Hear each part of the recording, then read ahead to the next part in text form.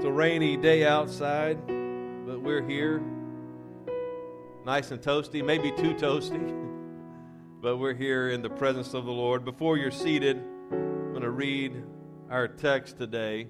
And today is the final day of the series that I started back on February 7th on why in the world are we here? And we've looked at a number of things from that kind of all-encompassing message that we are in His image and for His glory. And then we looked at the fact that we are made to be in the body of Christ, in the family of God. We're made to serve in His kingdom. We're made to expand His reign through evangelism. Last week we looked at we are made to magnify His greatness, which is about praise. And today we want to look at we are made to grow in God's likeness. Once again, I'm going to leave the book of Acts and go to 2 Peter today. And I just so happened that the church that we were a part of in St. Louis for 22 years popped up on my phone today that they were going live. They have a 9 o'clock and an 11 o'clock service due to COVID there.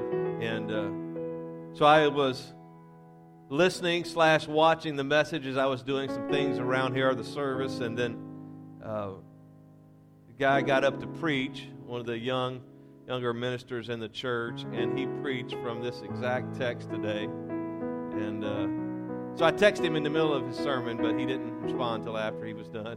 But he was just talking to somebody there about how God is speaking to His people and speaking to the church about the need to grow in our faith, the need to be everything that God has called us to be. And so today I'm going to preach to grow in God's likeness. 2 Peter chapter 1, verse 5 from the New American Standard. Now for this very reason also, applying all diligence, in your faith supply moral excellence, and in your moral excellence knowledge, and in your knowledge self-control, and in your self-control perseverance, and in your perseverance godliness, and in your godliness brotherly kindness, and in your brotherly kindness love. For if these qualities are yours and are increasing, they render you neither useless nor unfruitful in the true knowledge of our Lord Jesus Christ. For he who lacks these qualities is blind or short-sighted, having forgotten his purification from his former sins. Therefore, brethren, be all the more diligent to make certain about His calling and choosing you, for as long as you practice these things, you will never stumble.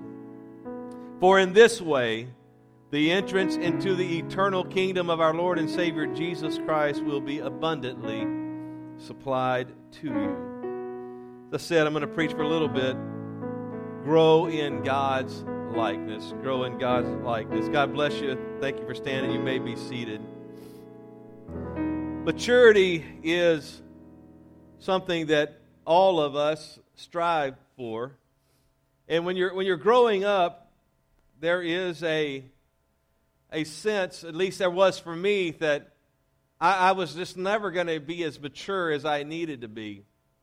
When I thought about getting married, I was like, man, I'm not ready for this. I'm not mature enough to do this and to take care of a family and then getting ready to have children. It's like, man, I don't know that I'm ready for this, to be a dad. But there is something about this idea of maturity, and then we're frequently worried about it.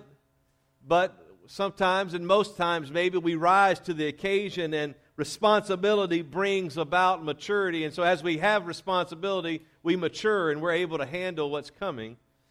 And it is an assumption that though when you grow old, you are wise and you have all kinds of maturity. And typically speaking, that is the case. But there is also the possibility that there are people who are older. I'm going to be 49 in 3 weeks. There are people who are, I'm getting old. There are people who are old that are not necessarily mature. They're not necessarily wise. They've got a lot of years, but they haven't really attained to the wisdom and the maturity that they need to. And all of you could probably think of people like that are very irresponsible, and they just never did get it. And in the Bible, it equates growing old with wisdom and maturity, and that when you get gray hair, it is an assumption that you are all of a sudden you're wise and you're mature because of the years and the experience that you have had. But in the Christian life, time doesn't always equate to maturity. That you can be a Christian for decades, it doesn't make you a mature Christian.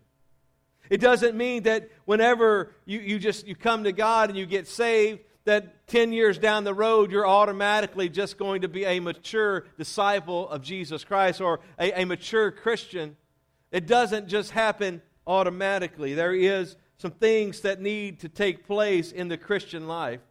The Bible tells us, Paul wrote in Romans, that we are predestined to be conformed to the image of Jesus Christ. It says the image of His Son, speaking of Jesus Christ. But we are predestined to be conformed to that image, which means that we're not in His image fully now. That there is a process that will take place to get us from where we are to where God wants us to be. To get us from our new birth experience to a mature Christian in His image. The question I have for you, a few questions. Is God satisfied for us to be immature believers?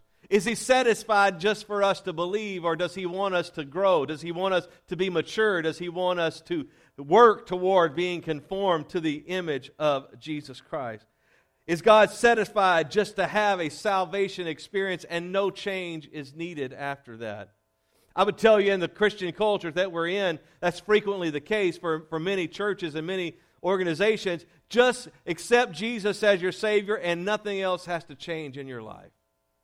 Pray a prayer. Make a declaration.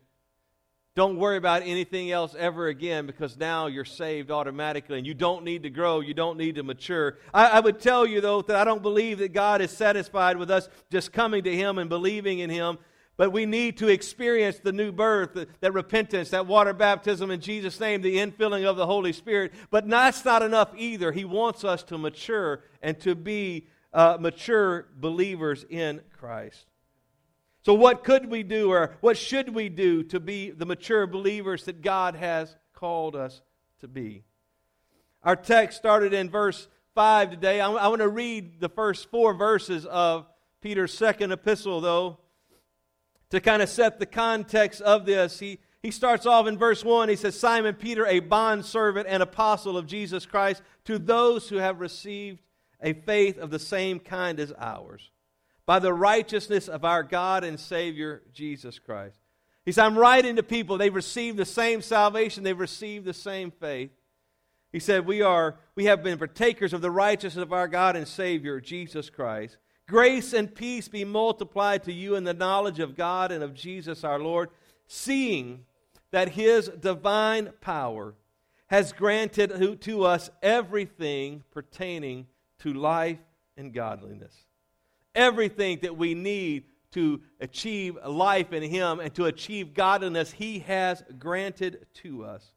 Through the knowledge, the true knowledge of Him who called us by His own glory and excellence. For by these He granted to us His precious and magnificent promises, so that by them you may become partakers of the divine nature, having escaped the corruption that is in the world by lust. So he says God has granted us everything that we need pertaining to life and godliness. He has granted us precious and magnificent promises. He says we are partakers of the divine nature. And then it gets to our text, and our text starts with this word, now, for this very reason. Because God has given us all of these things. He's given us salvation. He's given us precious and magnificent promises. He's given us the ability to be partakers of the divine nature. Now, for this very reason, ultimately what he's saying is, now grow. I've saved you. I've done all of this work in your life. Now grow and now mature as a believer in Christ. I want to give you 5 principles of growth from from this chapter. 5 principles of spiritual growth and maturity that God wants us to follow if we're going to be the people that He has called us to be. The first thing is this, that growing requires diligence. Look at your neighbor and say, diligence. Diligence. Now, for this very reason also, applying all diligence. Diligence. That means it is an intentional idea. It is to be to spend energy. It is to spend time in applying diligence. That it's not enough just to show up and be a Christian and expect to grow. He said you have to apply all diligence. Now, I was thinking about this last night. Physical growth seemingly just happens by itself in our human bodies. It does for me. I just think about food and I grow. I've been thinking about a lot of food and I've been growing lately. And just kidding. But seemingly, though, it's like our physical growth just automatically occurs. But the reality is that even our physical and natural bodies do not grow by themselves. There are certain things that we have to do, and failure to do those things results in not in growth, but in death. It's things we do just automatically. We eat, we drink, we sleep. Innate in us when we're born, that's all we do, right? That's what a baby does. They eat, they drink, they sleep. And they do a couple other things I'm not going to mention. But that's all they do. It's just part of our wiring, the way in which we're made. But failure to eat or drink or sleep will result in death. You have to do those things. Physical growth requires you to do something. You can't just sit and do nothing, or you will not survive. It doesn't happen by osmosis. And I would tell you that spiritual growth doesn't happen automatically. Spiritual growth doesn't happen haphazardly. Spiritual growth doesn't happen by osmosis either. You can't just show up somewhere, or you can't just say, well, I'm a Christian and I'm automatically going to grow. You can't sit in a room with a Bible and just assume that I'm going to grow because I have a Bible. You have to do something. You have to be diligent in applying the principles of growth in order for you to grow in Christ. And Peter is emphatic when he says, applying all diligence. It's not enough to just be, maybe we'll grow a little bit. But he says you have to be intentional. You have to desire it. You have to seek after it. You have to push forward, or else you will not grow. I have gone through various times in my life where I've had more significant spiritual growth than others. But in every case, when I've had significant spiritual growth, it was because I was spending significant time and significant effort in seeking after God. Reading His Word, spending time in prayer, abstaining from food and fasting. Not just praying my normal daily prayer, or not just doing the normal things, but setting aside numerous extra times and spending time with God.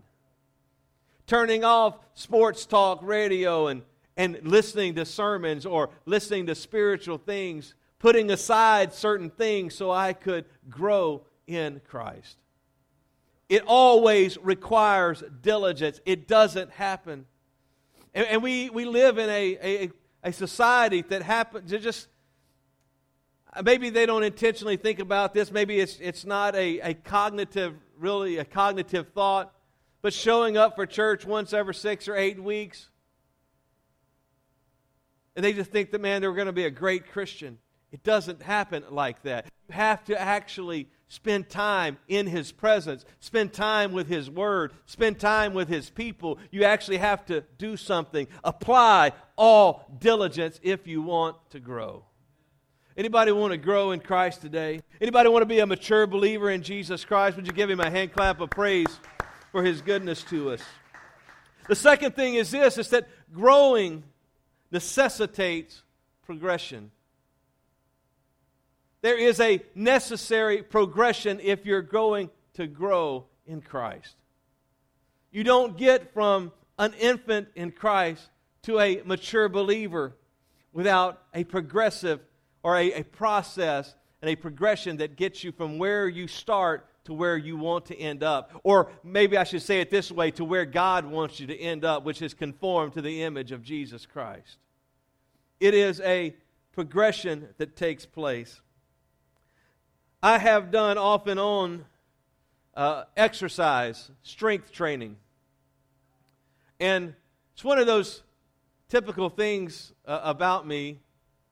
I know much more about healthy eating than I practice. I know much more about weightlifting and strength training than I practice. But here's one thing that is true of strength training. It takes progressive resistance in order to build muscle. You can't take the same resistance or some light resistance.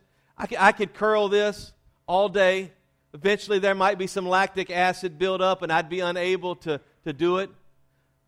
But 3 days from now or waiting 48 hours and do it again, you know what? I'm not going to be any stronger because it's just too light. There's not enough weight there. It doesn't do anything. So I have to pick a weight. If I'm going to lift weights, I have to pick a weight that I can only do a certain amount of reps, a certain amount of times, and for a certain amount of sets. But even if I can only do it 12 times, if I stick with that, guess what? There's going to be a little bit of muscle building, and then it's going to taper off because I'm not progressing. So when it gets to a certain point where it's easy enough, then I have to add something to it and do it some more with a heavier weight. It's called progressive resistance, and it's the only way really to build strength and muscle is what most people would tell you. And I would tell you that our bodies need to be exercised, or guess what? They don't get stronger. They don't develop. Just in the same way, our spiritual bodies have to exercise. That we have to do certain things, and it is a progression. And Peter lays out this progression here of things that you need to do. Now understand this, that it is not a sequential progression necessarily. It's not that you only work on faith and then you get all the faith you need. And I've got all the faith I need, and now I'm going to go to moral excellence. It's not like that. I would say it's probably more like weight training in this sense. You don't just do your arms and that's it, or biceps. Once you get your biceps as big as you want, now you move on to another body part. It's not the way it works. You work on everything all at once, but you're growing and you're adding to it. And he starts off with this progression. He says, add to in your faith, supply moral excellence. And I think he starts with faith because that is the central part of all of this. Nobody comes to Jesus Christ apart from having faith in Him. You have to have faith. If you don't have faith, you never come to Him. It has to be, by definition, it has to be first. And maybe I could say it this way and put it in that muscle building or body building or workout kind of metaphor, that maybe faith is like the core.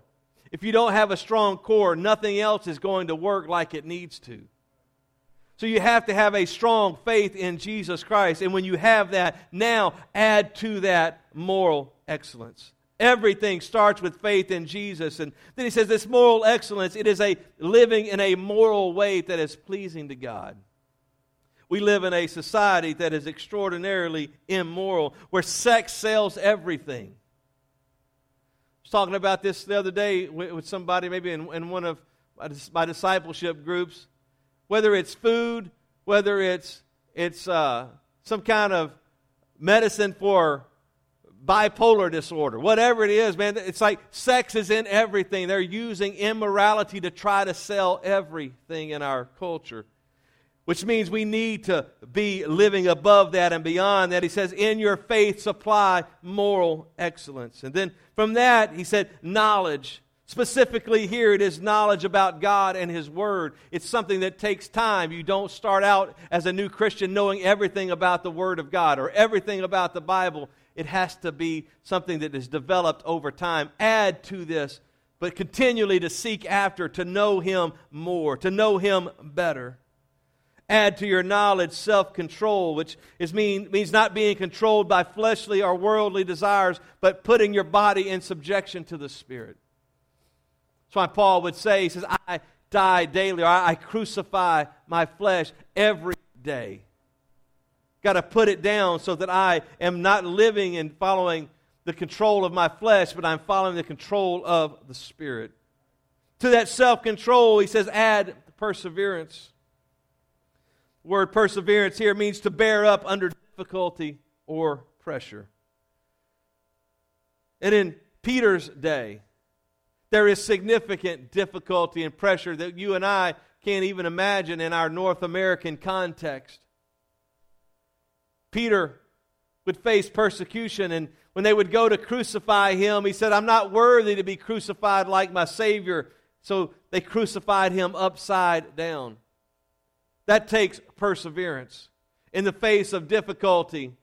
We're looking at it like, man, I can't go to church unless I wear a mask, and I don't like it, you don't like it, nobody likes it.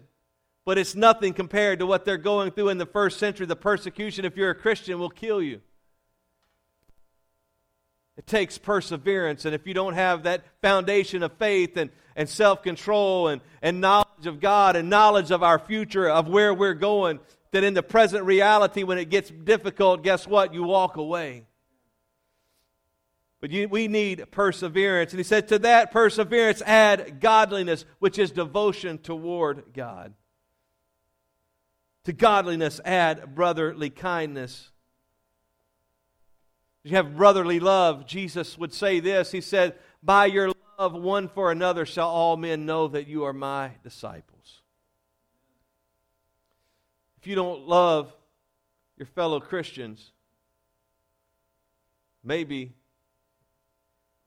in the words of Jesus, you're not really his disciple. But to that brotherly kindness or that brotherly love, Philadelphia is the word there. To that, he says, add love itself, which is the word agape, that unconditional love that says, no matter what, I love you. No matter what's going on in your life or my life, I love you unconditionally. I love the people of God. I love the God whom I serve. I love his people and his world and his kingdom. To all of that, add love. These are, as I said, they're not necessarily sequential, but we should be growing in them all together.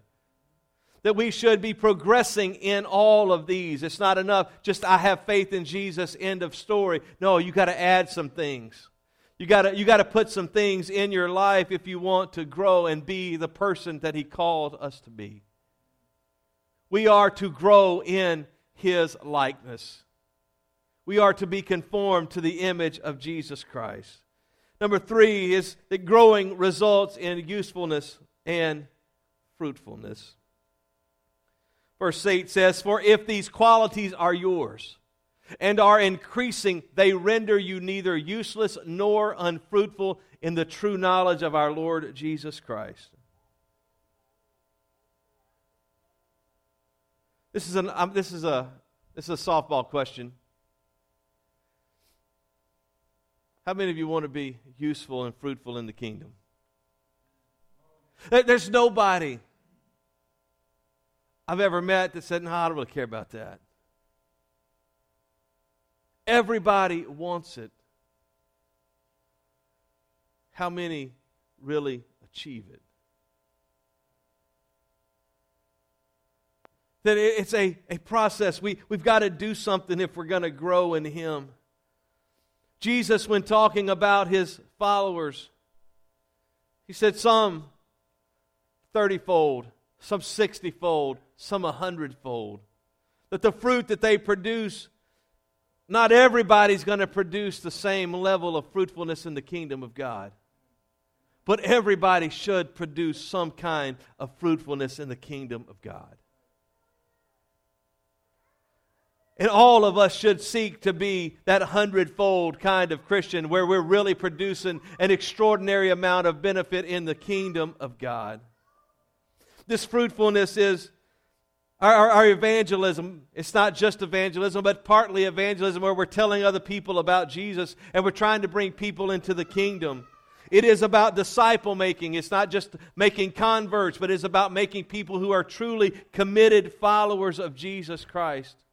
It's about serving others in His name, giving a cup of water to one of these people that need water in His name, and giving clothes to people in His name, and taking care of the orphans in His name. It is serving others. There is stuff that we have to do. Paul would write this.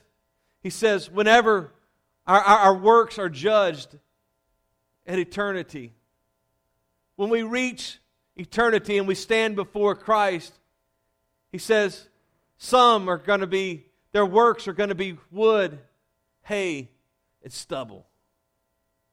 That what they produced is not worth much, and it's not going to stand up. It's going to be burned up in the fire because they're just doing this fluffy stuff that doesn't really matter. But he said others are going to have gold and silver and precious stones.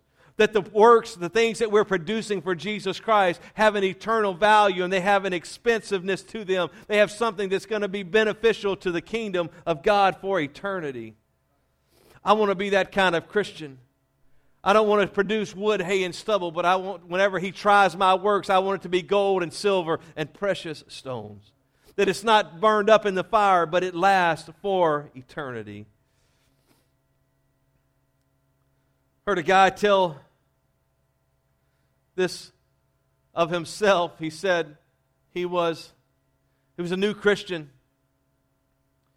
He was raised Catholic. He got into drugs, became a drug addict, and in the middle of all of that, he found Jesus. And he said he didn't know anything. He's raised Catholic. He didn't know the Bible, didn't know any of this stuff that he needed to know. And he said, I was ignorance on fire. Passionate about it, but with no knowledge behind him at all, and no understanding of what he needed to do. If we're going to be useful in the kingdom of God, we've got to add some stuff to our faith. We've got to add some knowledge of God. We've got to add some moral excellence, and we've got to add all of those things that Peter lists out for us. But when we're growing, he says, if these qualities are yours and are increasing, that it's not enough just to have them, they are to increase. That the Christian I am today should be better than the Christian I was last year. That I should be more mature, not just because a year has passed, but because I've had another year of spending time with Jesus, and I've had another year of spending time in His Word. I've had another year of doing the things of God. And if we were to do an analysis of our lives, many times the years will come and go, and it's like, I'm not any better than I was then. I'm not doing any more for God now than I was then. But if we're growing in Christ, we will be useful and fruitful in His kingdom. Let me hurry. Number 4 is this: growing keeps eternity in view. For he who lacks these qualities is blind or short-sighted, having forgotten his purification from his former sins. It's a short verse, but it packs a lot in there. That if you don't have these qualities of faith and moral excellence and devotion and godliness and knowledge, if you don't have brotherly kindness and if you don't have love, he says you are blind or short-sighted. Now some may argue, I can be blind and short-sighted and be okay.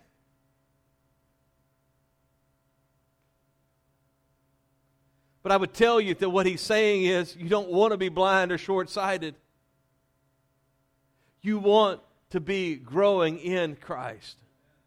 You want to be doing something more and growing and maturing beyond where you started and beyond where you are. And he says, if you're blind or short-sighted, having forgotten the purification from your former sins. That word former there is interesting. Because the implication is this. When you were saved, you had these former sins. That God saves you out of sin. And when you come to God and you give your life to Him, He delivers you from a lot of different things. And He forgives your sins and He wipes them all away.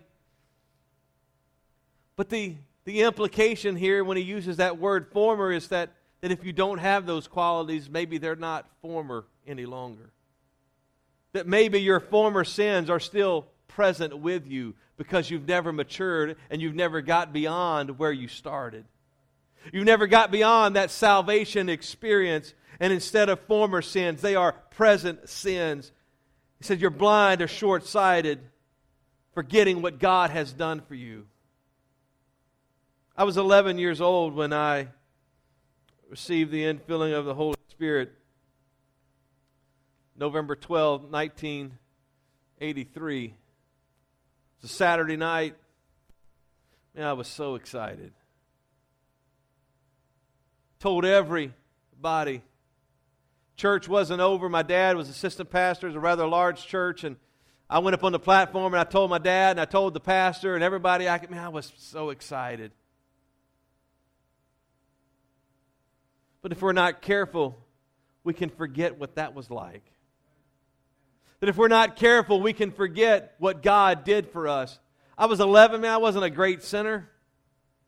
He wasn't delivering me from drugs and alcohol or any great immorality, any great addictions. But I was so excited.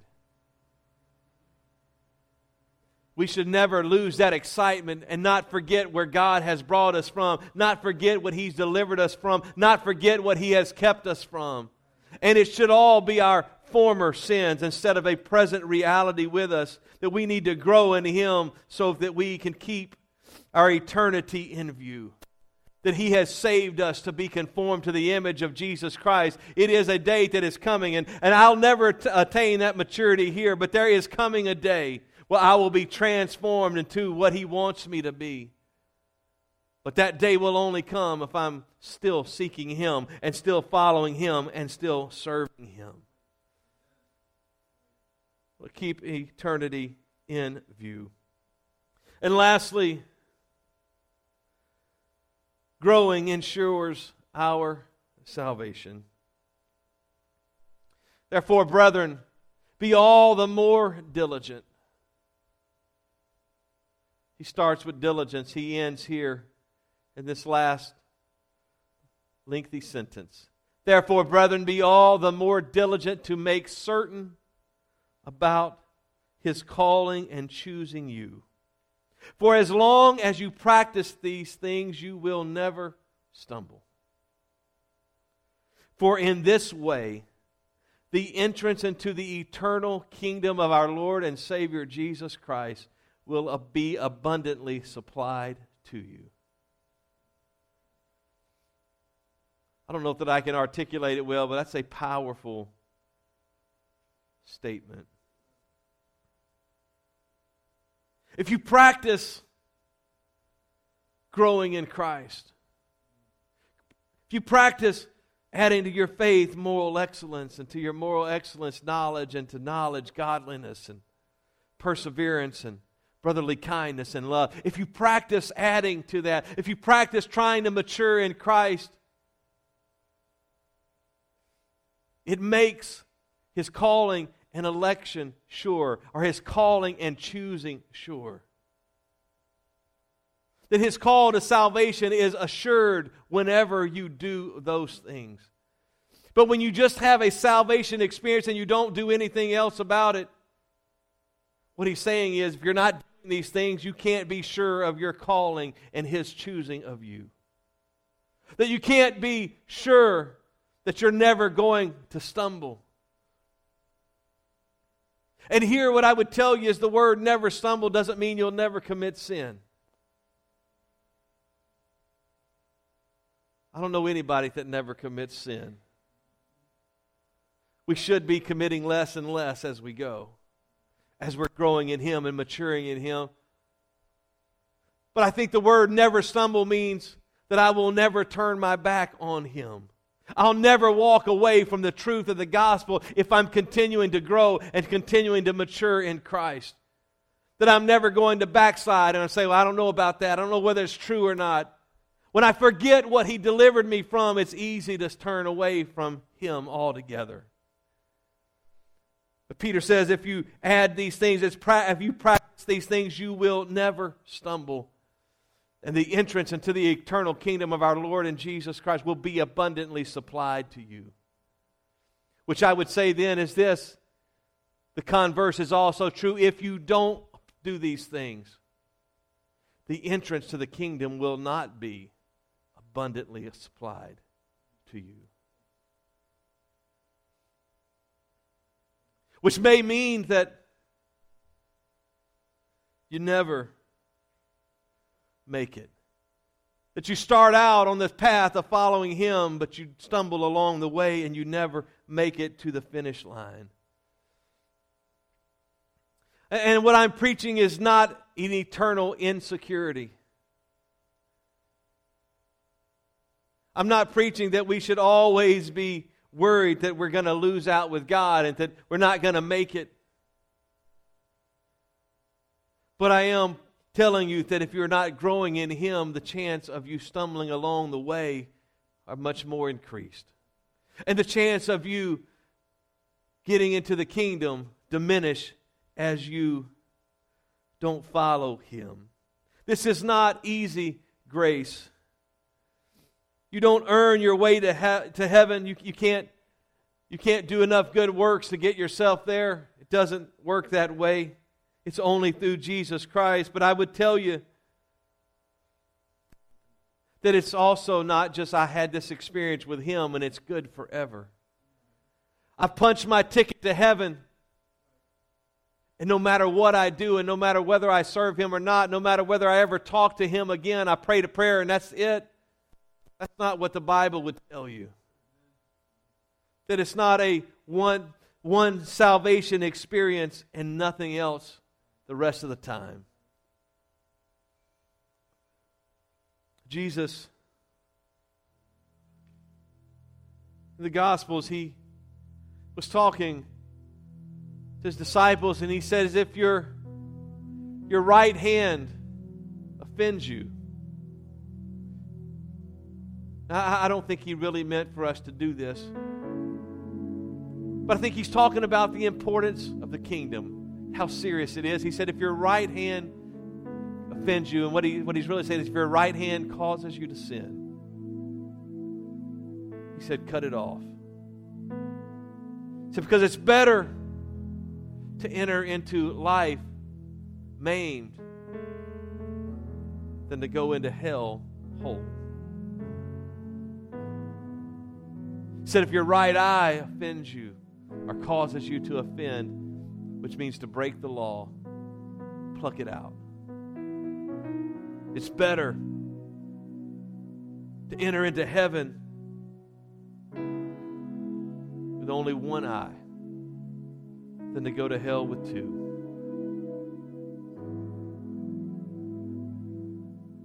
I don't think we should be cutting off our hands and plucking out our eyes. But I think we should take seriously what He's saying, and that is this. He said if you're a follower of Him, but you keep doing all these things, that maybe you're in that stumbling zone, that you're not growing, you're not adding to your faith moral excellence. You're not adding knowledge and perseverance and brotherly love.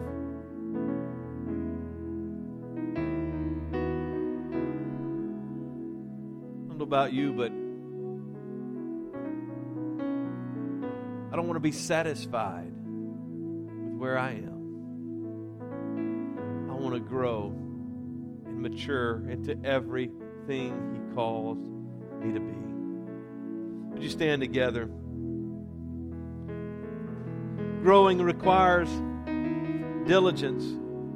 It necessitates progression. It results in usefulness and fruitfulness. It keeps eternity in view. And it ensures our salvation.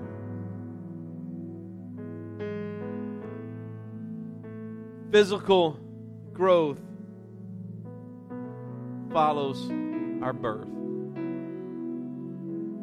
Our natural birth, when you're born, you eat, you drink, you sleep, you grow. Spiritual growth by necessity follows our new birth.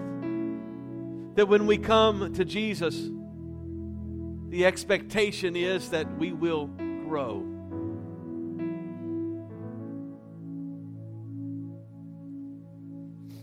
You can grow in faith toward God and in knowledge of Him maybe before you come to Him. That's part of how some people come to Him. They keep hearing about Him. They read His Word.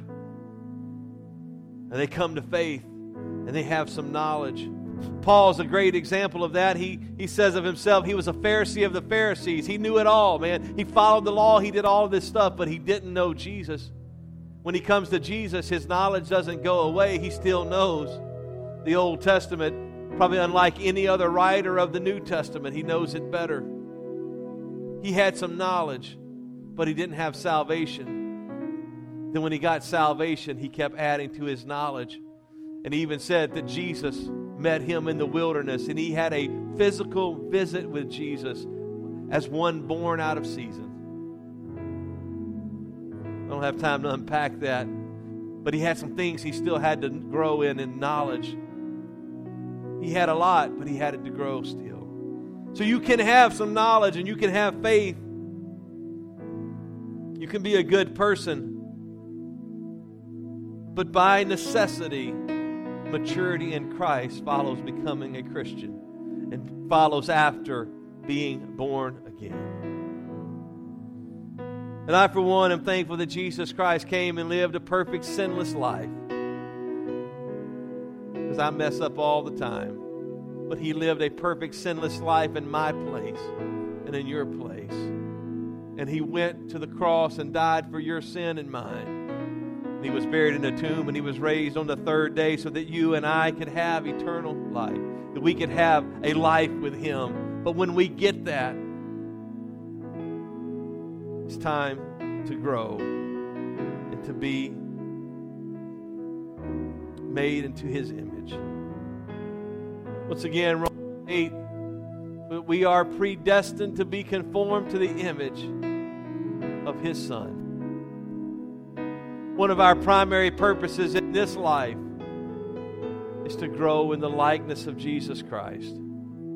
It's not enough just to be saved here.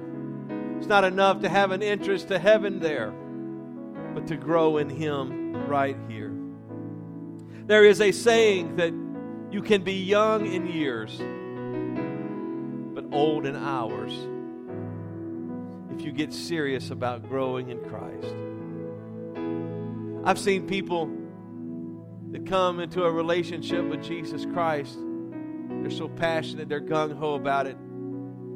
Everything revolves around God and His kingdom and around church. And they grow at an exponential rate compared to others who've sat on a pew for decades.